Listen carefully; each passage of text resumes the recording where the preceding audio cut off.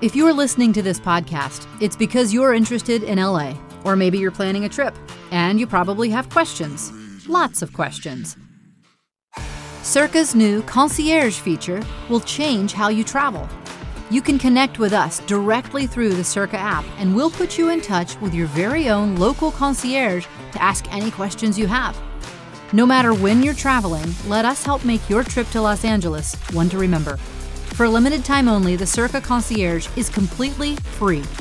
So download the Circa app from the iOS App Store and connect with us. You've got questions, we've got the answers. Circa, love the world you live in, and we'll help you explore it.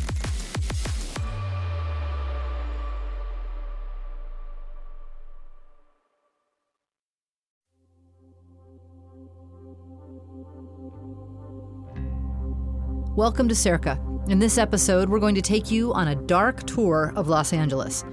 You'll hear about a lot of places and events, but don't worry about writing anything down. As with all our episodes, there will be notes in the Circa app. So just sit back, put your headphones on, and enjoy the dark ride through LA.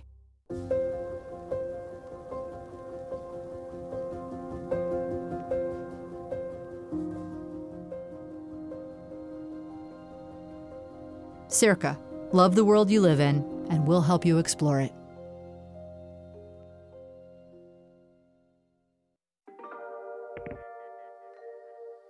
A few years ago, a friend of mine was driving some visiting family members to one of LA's must-do experiences, very fancy sushi. And when she turned down Bundy Drive, she casually mentioned, "We're just about to drive past where Nicole Brown Simpson and Ron Goldman were killed." Everyone in the car immediately yelled at her to pull over. So she pulls over, right in front of the unmistakable condo complex where Nicole and Ron's lives had ended. A somber silence grips the car. There are sharp intakes of breath as everyone stares at what is a completely unremarkable condo complex. Unremarkable, except for the fact that it had clearly been forever emblazoned in their memories. In 1994, that condo entrance had been plastered on every magazine, gossip rag, and newspaper for months on end. And all these years later, everyone in that car was still enthralled by this story. Highway Patrol. Yeah, I think I just saw O.J. Simpson on the 5 freeway. All right, that's all we ask. He got a gun to his head. Okay, and what's your name? My name is AC. You know who I am, goddamn.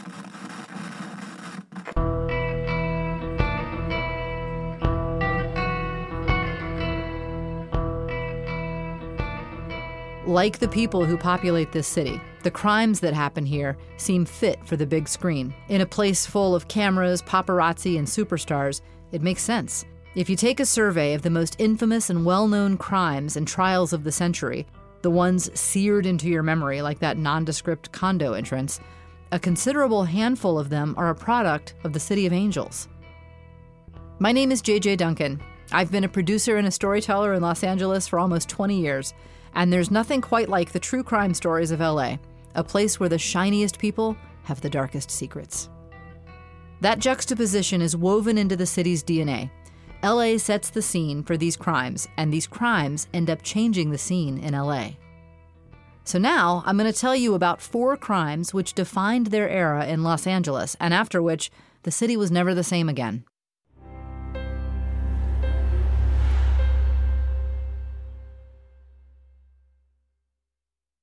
The Black Dahlia, Hollywood's most famous murder.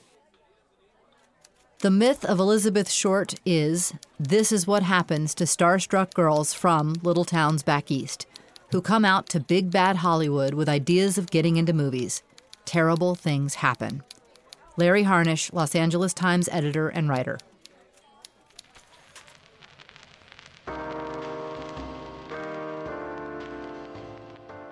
It was January 9th, 1947, when a beautiful, raven-haired 22-year-old arrived at the Biltmore. She wasn't the Black Dahlia back then. She was Elizabeth Short. She'd come to LA for a fresh start. The Millennium Biltmore Hotel is one of the most iconic hotels in Los Angeles. Rising 11 stories above the city's downtown, when it had its grand opening in 1923, it instantly became the largest hotel in the U.S. west of Chicago, And I've got to say, if you're visiting downtown, the Biltmore is a must-see. The entire place is styled in a Spanish and Italian Renaissance design.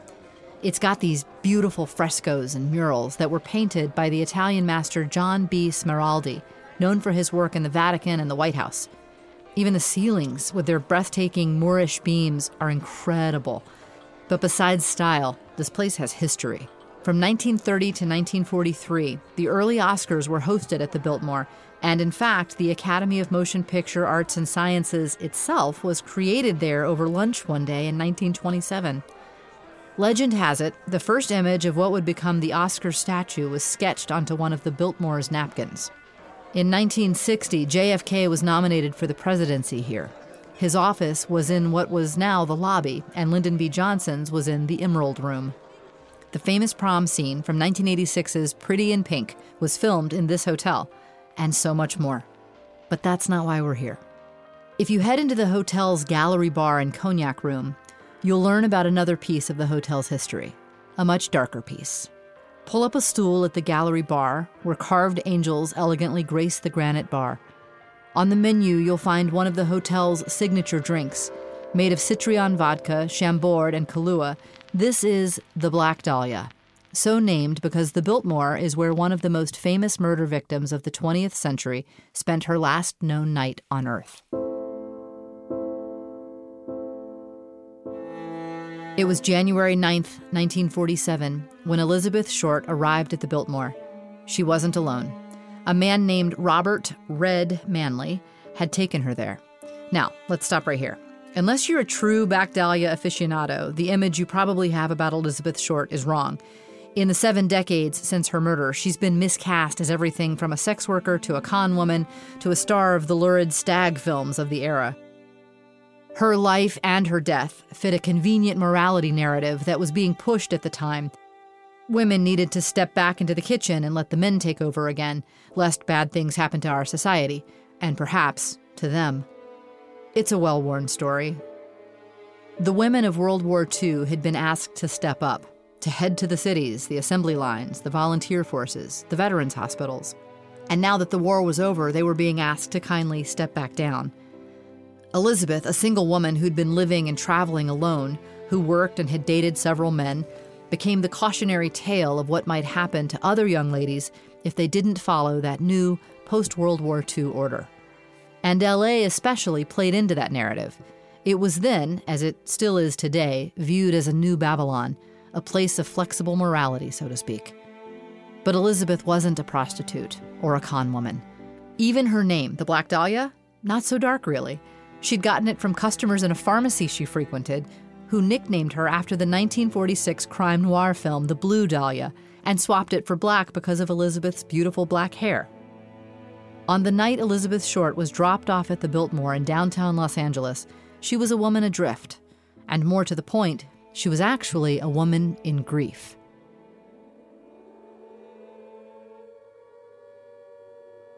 Earlier in the 1940s, as World War II raged, Elizabeth had met and fallen for an Army Air Force pilot named Major Matt Gordon Jr.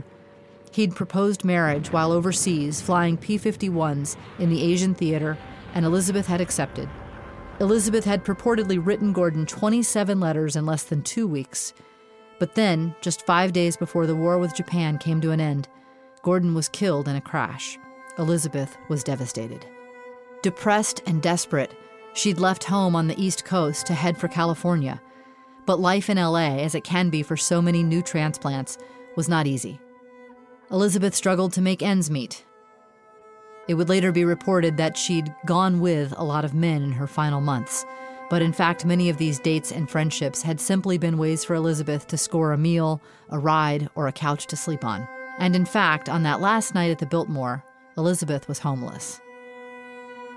She'd gone to San Diego to couch surf with a friend when she met Red Manley, a pipe clamp salesman. They'd spent about a week hanging out when Manley said he was headed to Los Angeles for a business trip. Elizabeth saw a free ride back to LA and took it.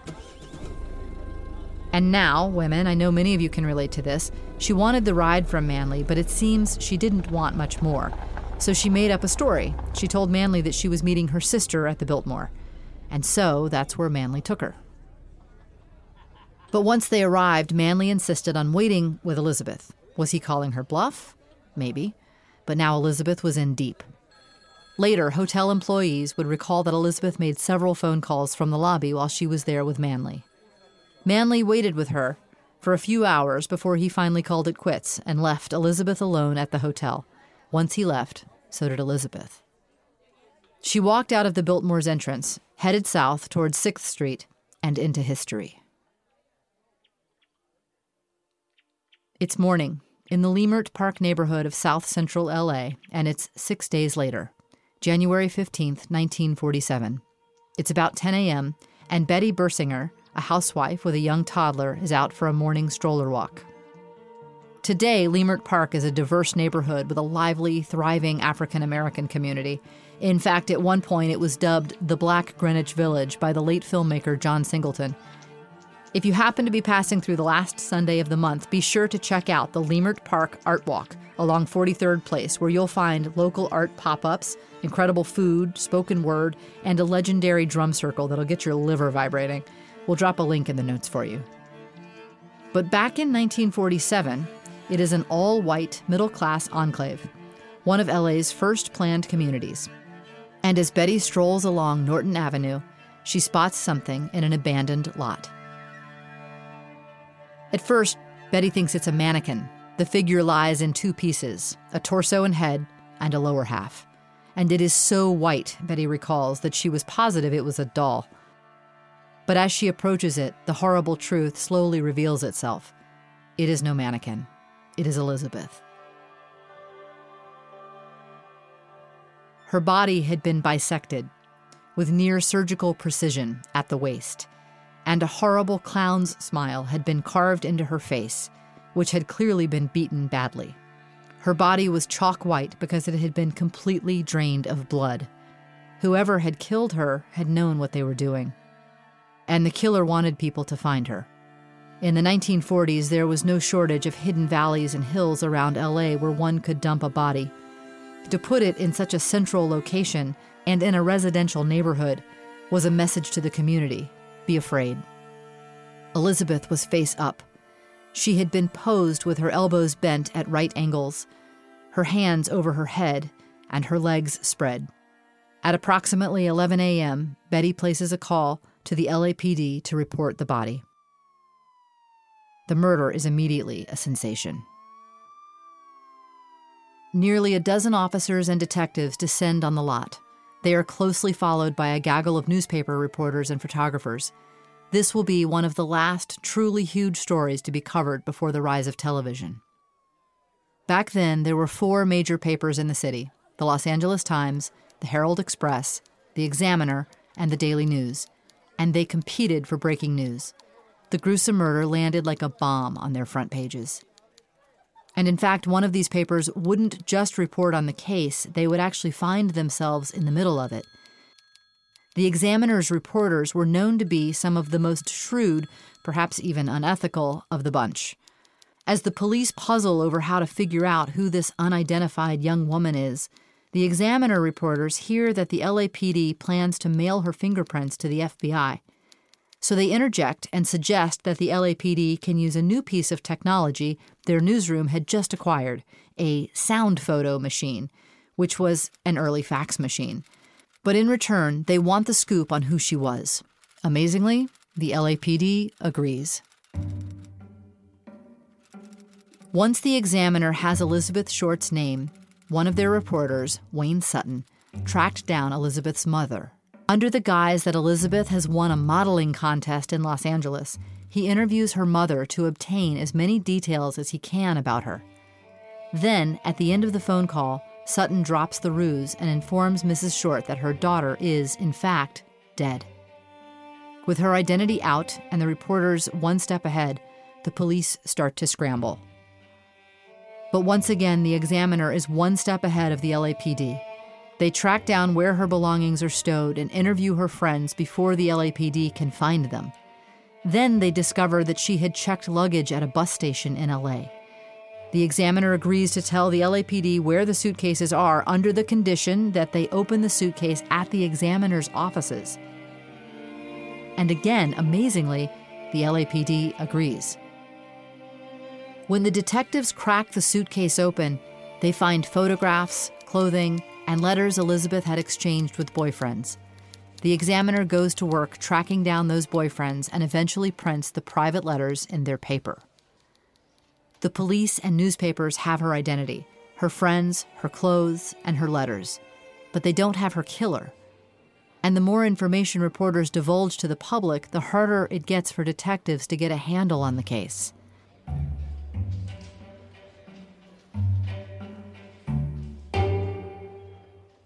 An early suspect is, of course, Red Manley, but he has a solid alibi that checks out.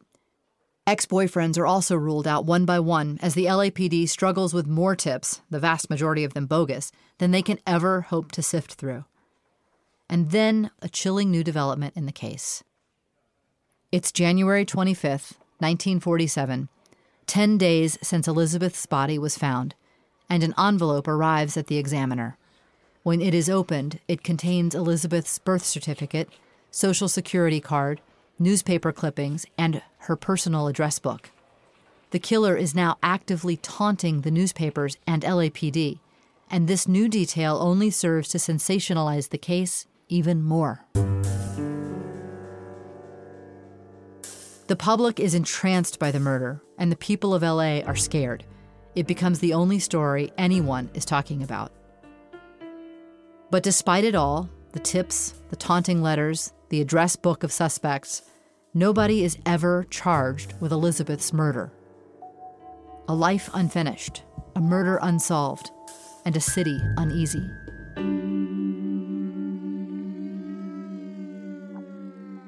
Now, after decades with no conviction, the truth is that we will likely never know for sure who killed Elizabeth Short. But there are two leading contenders. Both of them were doctors. Both of them were more than a little strange and had found themselves embroiled in controversy before Elizabeth was murdered. And both of them, depending on who you believe, had motive, opportunity, and access to Elizabeth Short. The first suspect is Dr. Walter Bailey, a Los Angeles surgeon. Dr. Bailey was a prominent doctor and professor at USC Medical School in the mid-40s. He was married to his wife, Ruth, and together they had 3 children. Life seemed to be going well for Dr. Bailey and his family. But by 1946, things took a turn.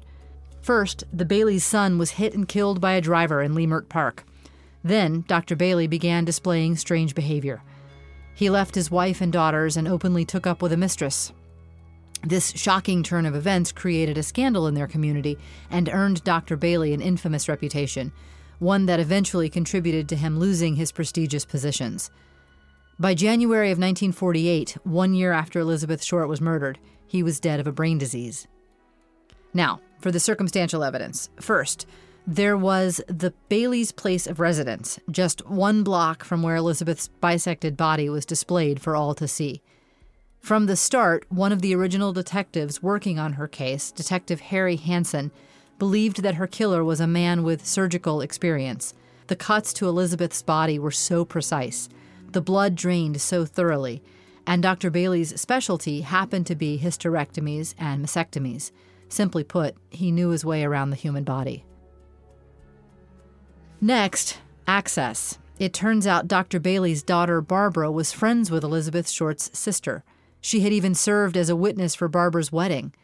Could it be that one of the phone calls Elizabeth had made from the Biltmore was to her sister's friend, someone she knew who lived nearby? Now, there's a theory about why Elizabeth's tormented body was found in Leimert Park. It's easy to believe that this crime was meant to terrify the public, and specifically that neighborhood. Could it be that Dr. Bailey, who had been shunned by his friends and neighbors for his affair, and who years earlier had lost his son at the hands of a driver there, had a score to settle? And lastly, there is the matter of Dr. Bailey's own death. He died in 1948 of a degenerative brain disease, and it turns out that that disease, called encephalomalacia, can cause violent outbursts in sufferers who previously had no history of violent behavior. In the 2 years prior to his death, he had indeed displayed a marked personality change. He had disinherited his wife, lost his job, and had started watching film reels of autopsies at home. But whatever secrets Dr. Bailey held went to the grave with him in 1948. There is no way to know if he is truly the killer.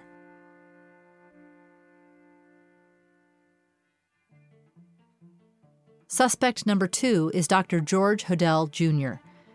George was another prominent doctor in Los Angeles, and like Dr. Bailey, there is a mountain of circumstantial evidence. But perhaps the most convincing evidence against him is the person who accused him of killing Elizabeth, his own son, Detective Steve Hodel, a former homicide detective with the LAPD. Dr. Hodel rubbed elbows with the cream of the Hollywood crop. He lived in one of the most extravagant and eccentric homes in all of Hollywood, the John Soden House, which is on Franklin Avenue in Hollywood. And sidebar here, this is a must-see, because this house it's bonkers. It's a dark, brooding Mayan revival house designed by Lloyd Wright, Frank Lloyd Wright's son. It was in the movie The Aviator. It's truly stunning and so bizarre. You can view it from the sidewalk on Franklin Avenue, or you can check out a 3D tour of it online. And if Stephen Hodel is right, it was in the basement of that very house that Elizabeth was held, tortured, and eventually killed. Now, like Dr. Bailey, Dr. Hodel was another man embroiled in scandal. But unlike Dr. Bailey, this wasn't Dr. Hodel's first rodeo. He first found himself on the LAPD's radar in 1945, 2 years before Elizabeth's murder, when his secretary mysteriously died of an apparent overdose. From the beginning, there were questions of foul play, and Dr. Hodel was a suspect, but there was never enough evidence to charge him. When Elizabeth was murdered in 1947, Dr. Hodel didn't initially make it into LAPD's list of suspects. But that all changed 2 years later because in 1949, his daughter, Tamar, accused him of incest. During her questioning by LAPD detectives, she told them that her father had killed the Black Dahlia. Her accusation was convincing enough that the LAPD actually assigned an 18-man team to surveil Dr. Hodel, including installing a wiretap on his phone. And what that wiretap records him saying is nearly unbelievable. Quote, "Supposing I did kill the Black Dahlia, they can't prove it now. They can't talk to my secretary anymore because she's dead. They thought there was something fishy. Anyway, now they may have figured it out. Killed her. Maybe I did kill my secretary." And there's more. During the LAPD's investigation, several friends eventually came forward stating that Dr. Hodel had a relationship of some kind with Elizabeth, either as romantic partners or as patient-doctor. In fact, by April 1950, one of the detectives on the case had gathered enough evidence to charge Dr. Hodel and was about to arrest him for Elizabeth Short's murder when Dr. Hodel left, or perhaps fled, the United States. Dr. Hodel would spend the next 40 years living abroad, or on the run. When he died in 1999, his son, Detective Steve Hodel, wanted to learn more about his father's life. He uncovered a file that had been collecting dust at LAPD for over 50 years. The file was titled George Hodel, Black Dahlia File. And that is when Steve realized that his father had been a prime suspect in the Black Dahlia killing. So who killed Elizabeth Short? We will likely never know. But Elizabeth's murder sent shockwaves through a post-World War II era Los Angeles. It crushed the last measure of togetherness and patriotism that had carried most people through the war. It created a frenzy that was arguably the first time a media firestorm had led a murder case. But it wouldn't be the last. Just over 20 years after Elizabeth took that last walk from the Biltmore, another shocking crime would paralyze LA and spell the end of an era. We're leaving the World War II 40s, and we are headed to the far-out 60s.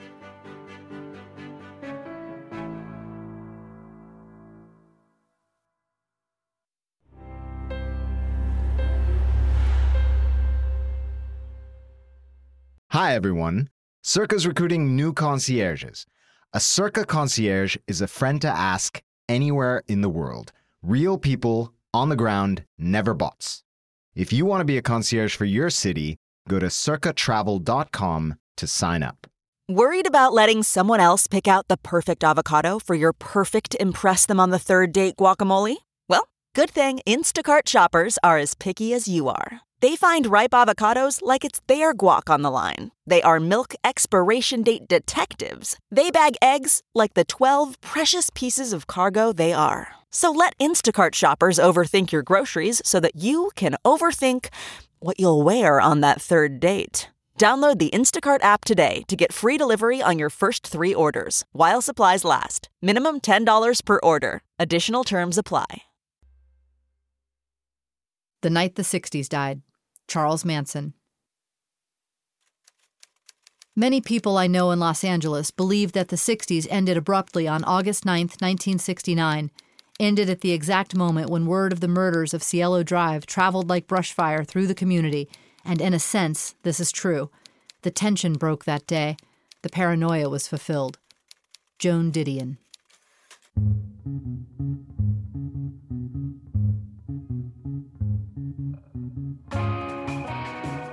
It's 1969. Los Angeles is ground zero for the counterculture movement sweeping America. Places like Laurel Canyon and the Sunset Strip are exploding with music and youth. And someone we met earlier is right in the thick of it. Tamar Hodel, Dr. George Hodel's daughter, the one who accused him of abuse and of murdering the Black Dahlia. Now, you've all heard of the game 6 Degrees of Kevin Bacon, right? Well, I gotta say, when you dig into the crimes that have defined LA, you find a lot of strange connections and coincidences, and this is one of them. There will be more. Tamar Hodel has survived her father's abuse and has found herself at the vanguard of the scene in 60s LA. And by this point, her best friend is a name you might recognize, Michelle Phillips, one of the 4 members of the Mamas and the Papas. Tamar and the band are always hanging out, and when they do, it's often at the house of Michelle's fellow mama, Cass Elliot. Mama Cass has basically become the den mother for the new crop of rock and folk musicians whose sound will define the 60s. Crosby, Stills and Nash, Joni Mitchell, Eric Clapton, and Frank Zappa. Her house, which is this incredible English country-style home nestled in the creative hideaway of Laurel Canyon, is their base. If you want to drive by, we'll put directions in the notes.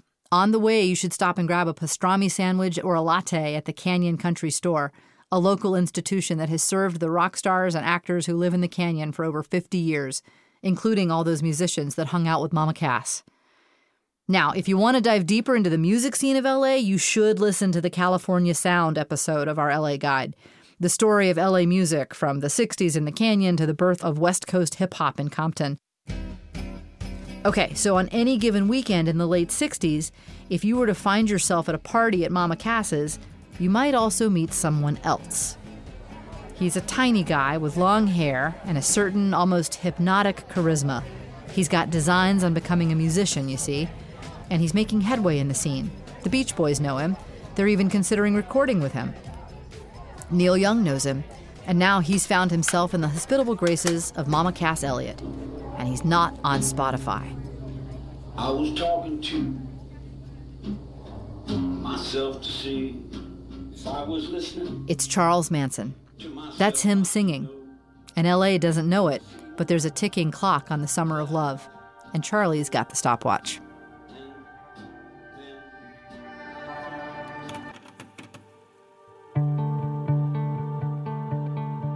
It's almost impossible to imagine a more impactful, disruptive, and tragic decade than the 1960s in LA. Hollywood's biggest bombshell, Marilyn Monroe, is found dead of a drug overdose in her Brentwood, Los Angeles home.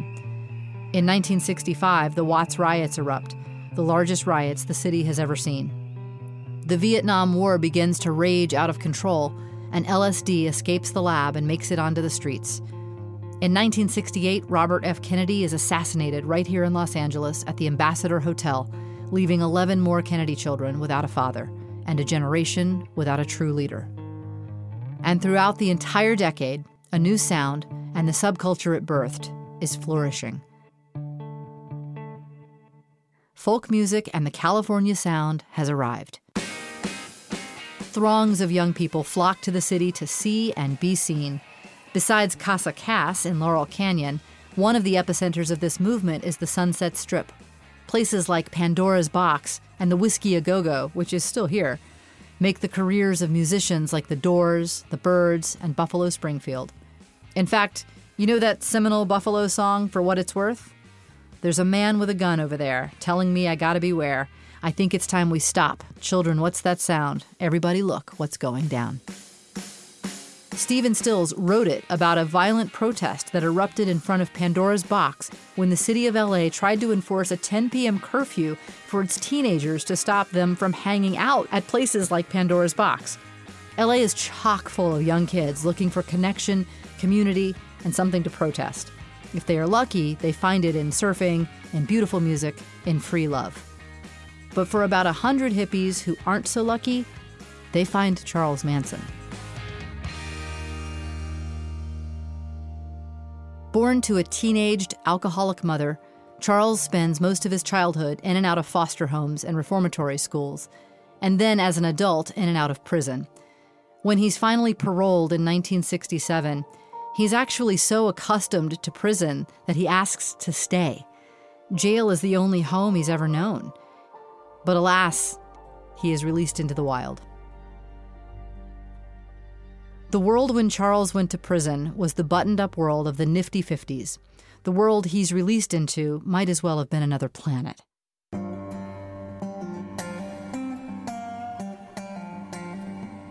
Charles makes his way to one of the epicenters of the new counterculture, Berkeley, California. He learned to play guitar in prison, so he begins playing music to panhandle for money. Now, he doesn't make much cash, but his charming personality and guitar skills do start to earn him something else. Before long, he has at least 18 women living with him. By the end of that year, Charles and his followers paint an old bus and head to Los Angeles. Once he arrives, his reputation only grows. More people are taken by his charisma and big ideas, despite the fact that what he's preaching is largely about a coming race war. In late 1968, Charles Manson has amassed a following of nearly 100 lost souls who think they've found the second coming of Christ. They follow him, some of them worship him, and in less than 8 months, they will kill for him. The killings begin when Charles's dream dies. When Charles gets to LA, he, like so many others then and now, has grand visions of becoming a philosopher or musician. In prison, he'd even told people that one day he'd be bigger than the Beatles. So when he gets to LA, he is dead set on needling his way into the scene. And he's about to get his chance. One day in the late spring of 1968, several of Manson's girls, members of the so-called Manson family, are hitchhiking in Malibu. A man pulls over to give them a ride. The man is Dennis Wilson of the Beach Boys. He takes them to his rented house on Sunset Boulevard in the Pacific Palisades, and they kind of just don't leave. Dennis goes out, and when he comes back, there's a party going on, and a dirty, bearded stranger walks out to meet him in his own driveway. Dennis asks if the man is going to hurt him. So now, let's just clock this. Dennis Wilson was a troubled man and an addict, but he takes one look at Charles Manson and knows he's in trouble. No, the bearded dude says. And then, to prove it, he drops to his knees and he actually kisses Dennis's feet. He introduces himself. I'm Charlie, and I'm going to be a music legend, like you. The time the Manson family spends at Dennis Wilson's house is disastrous. They wreck more than one of his cars, including a Ferrari, destroy his credit, and spark an STD outbreak. It only gets worse from there, but it all starts because Charles thinks he's about to become a star. We're going to take you through what happens next pretty quickly, but if you'd like to dig in more, check out the LA Charles Manson episode of our travel podcast, Passport. The link is in the notes. So Dennis agrees to listen to some of Charlie's music. He even introduces him to several of his well-known, world-famous music producer friends. One of them is Terry Melcher, the son of Doris Day, and one of the most successful music producers of his generation. Dennis takes Charles to meet him at Terry's rented house on Cielo Drive, which Terry shares with his girlfriend actress Candice Bergen. Charles auditions for Terry, but Terry declines to sign him. He wasn't sold on Charles's music, but Terry was entranced by Charles himself and the communal life he was living with his followers at their new home base at Spa and Ranch, a sprawling, one-time Western film set. Spahn Ranch, which was about an hour north of downtown LA, doesn't exist anymore. It burned down decades ago, but we put some pictures of it in the notes for you. Dennis Wilson, meanwhile, tells Charles that he will include one of his songs, Cease to Exist, on the Beach Boys' next album. For a brief moment, Charles Manson and the family are positive that this is it, his break. But then, one by one, his chances evaporate. Then comes the final insult in Charles's eyes. When Charlie's song Cease to Exist is released by the Beach Boys, he realizes they've changed the words, the tune, the title, and most enraging to Charles, the credit. Dennis Wilson is given solo writing credit for the song, now called Never Learn Not to Love. Charles is livid. He has his followers take him to Dennis's house. He calls Dennis out and hands him a single bullet and says this, according to an interview Dennis Wilson gave. "It's a bullet.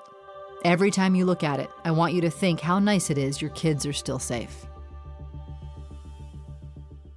Dennis beats the shit out of Charles. Face and ego bruised, Charles retreats back to Spahn Ranch and starts to plot his revenge. On March 23, 1969, Charles visits the house on Cielo Drive again, looking for Terry Melcher. But when he arrives, he doesn't find Terry. Instead, he finds famous actress Sharon Tate, star of Valley of the Dolls and the Beverly Hillbillies. She's a little weirded out by this dirty, disheveled-looking man, but then Charlie leaves. Throughout that spring and summer, Charles and the Manson family begin to get into more trouble. Several members have run-ins with the police. Some of them have been stealing and chopping up cars.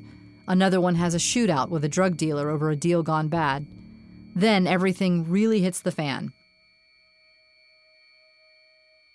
On July 25, 1969, Manson family member Bobby Beausoleil, along with Mary Bruner and Susan Atkins, go to the home of Gary Henman, a music teacher and a PhD student at UCLA, and a sometimes follower of Manson. Manson has sent them there to collect, or really rob, Henman of some inheritance money they believe he has come into. Henman denies having any money. Bobby calls Manson to relay the news, but Manson doesn't accept it. He drives to meet them at Henman's home himself. After he arrives, he strikes Henman with a sword, nearly cutting off his ear and seriously wounding him. Then Manson tells them to deal with Henman. The three of them spend the next 2 days torturing Henman, and finally, on July 27th, they stab him to death. When they leave, they draw the symbol of the Black Panthers on the wall in Henman's blood, hoping to convince the police it's a racially motivated attack. But then Bobby is pulled over just a few days later driving Henman's car. And now Charles knows the walls are closing in. He's not going to be a music star, and he might not even be a free man for long. So he convinces his followers that now is the time for them to act. It's up to them to start the race war he's been preaching about for the last year. On August 8th, Manson orders several family members to go to the house on Cielo Drive, the place he knew as Terry Melcher's house, and kill everyone there. And they do. Following orders, the family members kill the 5 people they find at the Cielo Drive house that night. Sharon Tate was 8.5 months pregnant at the time with film director Roman Polanski's baby, who, of course, later in life was accused of rape. They also kill Tate's friends, celebrity hairstylist Jay Sebring, coffee heiress Abigail Folger, and actor Wojtek Frykowski, and Stephen Parent, who had been visiting the caretaker of the home. The family writes "pig" with Tate's blood on the front door as they leave. The bodies are discovered in the morning, and it immediately sends shockwaves through Hollywood.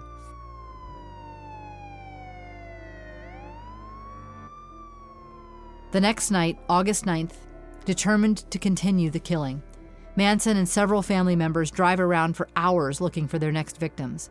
Manson orders them to go to 3301 Waverly Drive in the Los Feliz neighborhood. It's the home of supermarket executive Leno LaBianca and his wife Rosemary, which, side note here, 3301 Waverly is still standing. It was last listed for sale in 2019 for $1.98 million. The agent notes on the listing, "Please research before showing." So, why did they choose this address? The best guess is that it was next door to a house that Charles had attended a party at one time. So yeah, random and chilling. They enter the house, bind the LaBiancas, and put pillowcases over their heads. In the early morning hours, they stab them to death. They write "Rise" and "Death to Pigs" on the walls in blood once again as they leave. That entire summer becomes a nightmare in LA. The murders at Cielo Drive are front-page news week after week, as no killers have been caught. The different agencies and precincts handling the Cielo Drive and LaBianca murders aren't communicating well, and the LAPD tells the public that the crimes have no connection to each other. But the truth is, they have no idea. Over the course of the next few months, several Manson family members go down for various other crimes, including their car theft ring. Finally, detectives are talking to a motorcycle gang member who'd done security for the family, and he tells them that the family are responsible for the murders.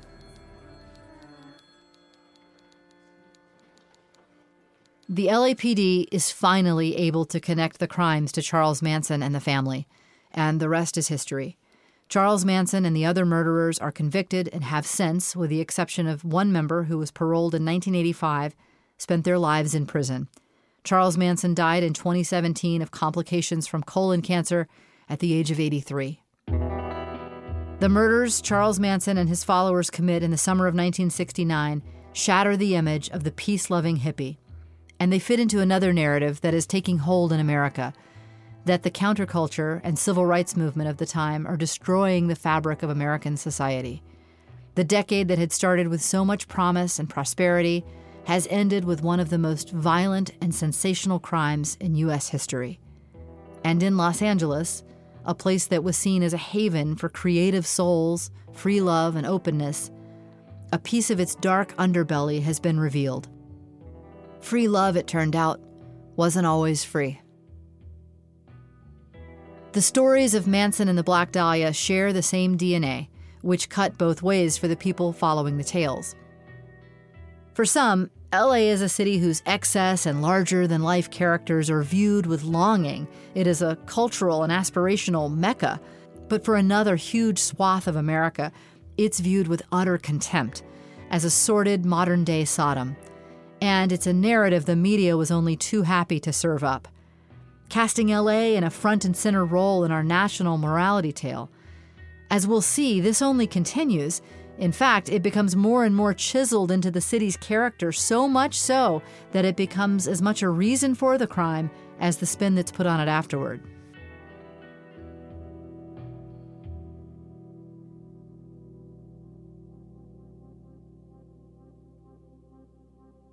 We've reached the end of part 1 of our story of Dark LA.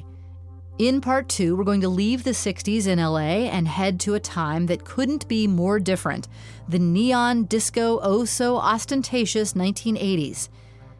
Thanks for listening to Dark LA Part 1.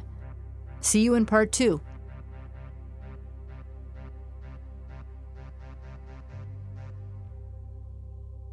Circa.